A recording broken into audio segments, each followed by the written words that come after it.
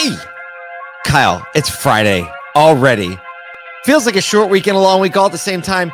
But today we're going to talk about a few things. FedEx package is going down. Tesla service centers and Uber got hacked. Everywhere I go, the people really want to know who I is and who I be. They stop and stay with me. Oh, he's singing today. Yo, I don't know if anybody noticed, if you're watching, Kyle has decided to take up MMA in the evenings, and he took a mean right cross.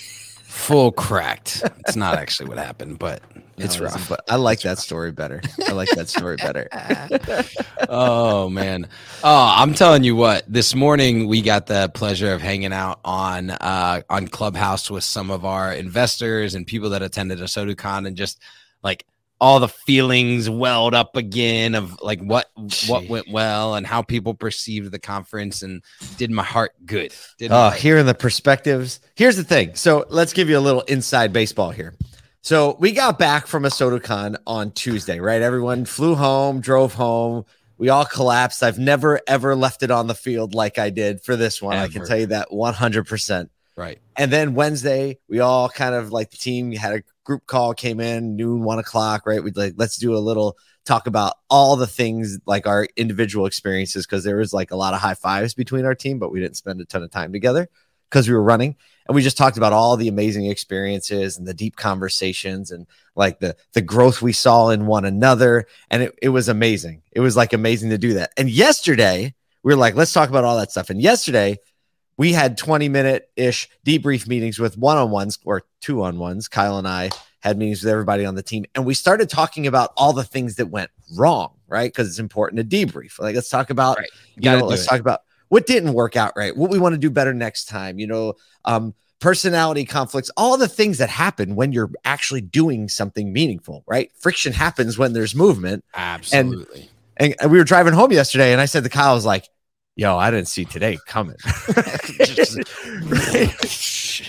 and that really is for anybody who like leads anything or is trying to move anything forward. You realize like, hey, it's the parallel rails. Like you do a lot of good things, and then there's like a lot of friction that you have to figure out how to work with and work through. So like it is this roller coaster of being an entrepreneur. And again, the conversations yesterday were all great and positive and productive. Really great. Yeah, no, I think, from like, we're managing people, first of all. And anytime you're working with people, there are always going to be things that come up that are not the easiest things. And so just I was appreciative that you stepped in with me, that our team stepped in, and like we dealt with some stuff. Also, to look back and look at the little things that like quote unquote went wrong, right?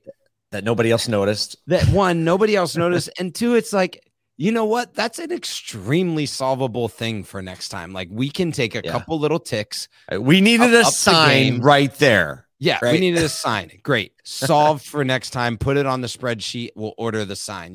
Like it was really cool to just think, okay, our team saw those little things, was aware enough in the moment to write it down or to put a placeholder, so that next time we can make the adjustments that are necessary. And I think what that's going to do is it's also going to heighten our awareness for the little things that we might not miss next time that are in the same vein. And so, for our team, like we're just super proud of our team for leaning in that way. And this was the constant theme for us. And this is what I think if you're leading any sort of company, if you get to this point where you're like, I think everybody on the team took so much ownership, they took it personally. Yeah.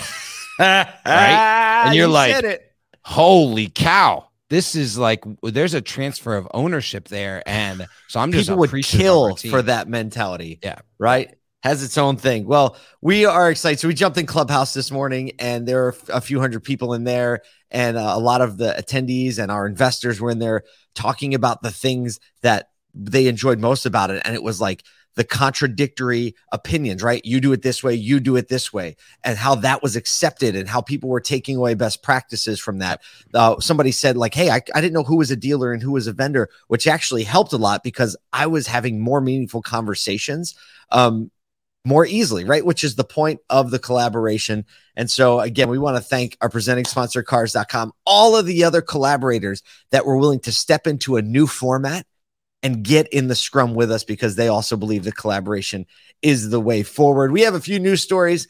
But first, we want to talk about we are going to be bouncing from this live stream into the All Things Used Car Clubhouse room. So if you go in Clubhouse, search All Things Used Cars, it'll pop up right away. We're going in there in just 11 minutes from now, which will be 9 a.m. Eastern Standard Time.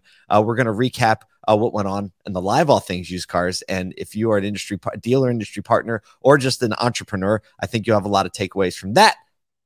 We have to talk about some news. Speaking of taking things away. Stop. Segue. Time. Ooh, that's a brutal segue on this first one. Well, it is, but it's real. It's real. Is real. FedEx announced yesterday it's closing locations and parking aircraft after volumes of packages have dropped significantly, sounding the alarm on reduced retail spending. So revenue at FedEx Ground, which is handles mostly e-commerce deliveries, right? You buy stuff online and they ship via FedEx, or it's a big part of FedEx's business.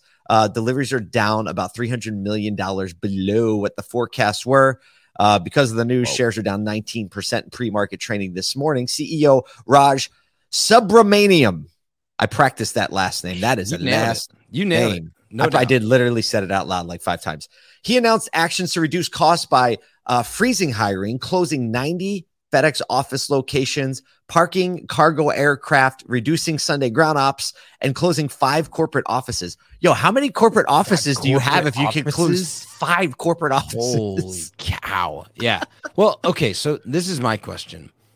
So the quote here is people are buying less. They're paying more for air travel and other experiences, which was said by Satish Jindal, president of a research firm, SJ Consulting Group.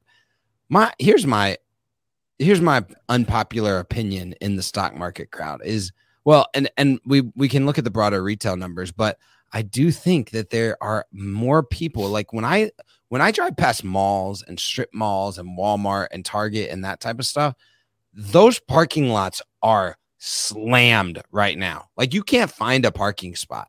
So I'm wondering how many people are actually moving back away from e-commerce. I would love to start to see some trends on like, is retail, is brick and mortar coming back into that e-commerce push that was happening? Is there a balancing act happening? And that's you know what else? This change. There's also you know what else I noticed is that like it seems like the what's it called? Click and brick and click. I don't know. Where you order click to brick. Click to brick. Yes. Man, when I walk in like Target, Walmart, like that, those shelves are full. Like they have staff running stuff out to people, picking stuff off the lots. Yes. Right. So that also eliminates the need for shipping because for me personally, if I can get it, we did it for the PlayStation we gave away at a SodaCon, right? Yeah. I would rather buy it online and then like drive 6 miles to pick it up versus waiting for it to ship to my house. We got to wait a few days. Yes, the dogs are going to bark at the FedEx guy. Like it just is more of a hassle to me. And you know my dogs, man. I have 3 dogs, and it is like come at you, right? A crazy pack every time that Amazon truck comes down. We put a box at the end of our driveway. We're like, do yourself a favor, just put it in the box. Okay, we got to go on to the next story just because keep rolling. Here we go. Okay, no segue, but listen to this. This one really got me interested. I had to like dive back a few articles, like going back to last year. But check this out. Tesla has been showing signs of moving away from small retail boutiques and toward Tesla centers, which when I looked at it, I was like, that looks and feels a lot more like I think I've seen one of them before. Absolutely different logo on it. Looked like a dealership to me. Well, last year, apparently, I went back and they announced that they were closing a lot of their high rent retail spaces, but continued hiring sales associates. So they closed the retail spaces, kept hiring sales associates as they looked for lower rent areas to put larger facilities in, and really started to lean into this online ordering with support teams. Sources familiar with the matter said there has been success with that strategy in North America, and now they're rolling out the Tesla Center strategy more in China. So investments in the service experience have also been increasing. Elon Musk has said like they know they're struggling in service. It's a topic we've talked about here. Tesla service is rough. Todd Caputo, our friend, was telling us like he's got a Tesla. He's like, yeah, it's rough. So I don't know. Is this a shift to a world where it's like maybe there is something to having something in person that people can absolutely go to. Well, actually, so Ben Hadley also said yesterday, so this is interesting, is that many Tesla owners are finding the majority of their communication through communities on social media. Like that's where they're finding their source of news about what's next, what's happening. And because the retail dealer network is not a part of that, you don't get those localized, personalized communication messages about service or updates about the next thing coming, anything like that, or charging, or all of the education that the retail dealer network provides currently in internal combustion engine resourcing. And so, I think, man, there's something happening. I'm just saying. I think we might be on to something here. You've heard it here first. Ben just put in the chat, we are reverting to the mean on e-com growth. And there's actually, if you're in the LinkedIn chat, you can see he posted a link to an article or to a post that kind of goes in a little more depth in the thinking. So it is kind of one of those, I feel like it's an energizing motive for retail automotive. Yes. Right. Yep. Because now all of a sudden that means like advantage shift, right? Retail auto is figuring out the digital landscape, being flexible with BDCs and call center reps. And like, we're figuring all that out.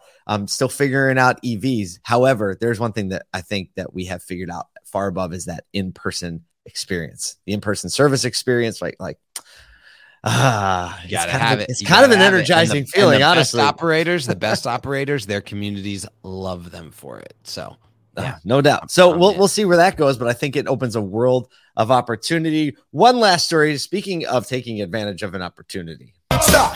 Segue. Time. Uber has suffered a systemic hack by an alleged 18-year-old teen. Employees thought it was a joke. The alleged hacker, who goes by the handle Teapot on Telegram, he was able to social engineer an Uber employee to gain access to their intranet, which opened up Amazon Web Services, Google Cloud Platform, G Suite. Literally everything is exposed. So basically what he did is he went on the Uber Slack and he said, here, what is it? He said, I announce I am a hacker and Uber has suffered a data breach. He literally posted that in the team Slack. And then people thought it was a joke, right? People thought it was people a joke, are hoping, right? Yeah. Posting like popcorn emojis, that it's happening GIF, right? And then they realized, oh shoot, this is real. Yeah. I mean, the fact that it's really interesting. It's like he got in and what has come out is he's like, hey, I have it all. There's no real end result here. It's just the fact that I'm here and I did it. So congratulations to you not being aware of what's going on, that like literally breaching 100% of their consumer data, but it doesn't appear that he's actually doing anything with it. I think like the takeaway for me on this is you have to be communicating with your people at all times. The opportunity that your data has to be completely ambushed without anybody really recognizing what's going on before it's too late. So being hyper aware of phishing scams, being hyper aware of logins, where you're passing passwords, group logins, hoping that's not happen, secure data, all of that type of stuff. It's like you have to be hyper aware as a company, especially as we approach some of these like FTC guidelines for dealerships.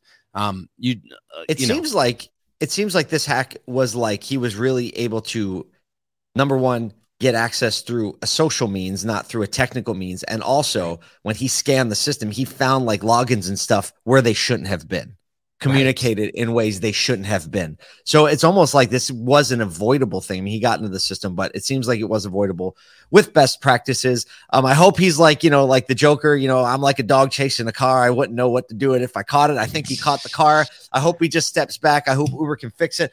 My data's in there, right? So I hope that stays safe, right? Your data's in there. My driver's license number is in there.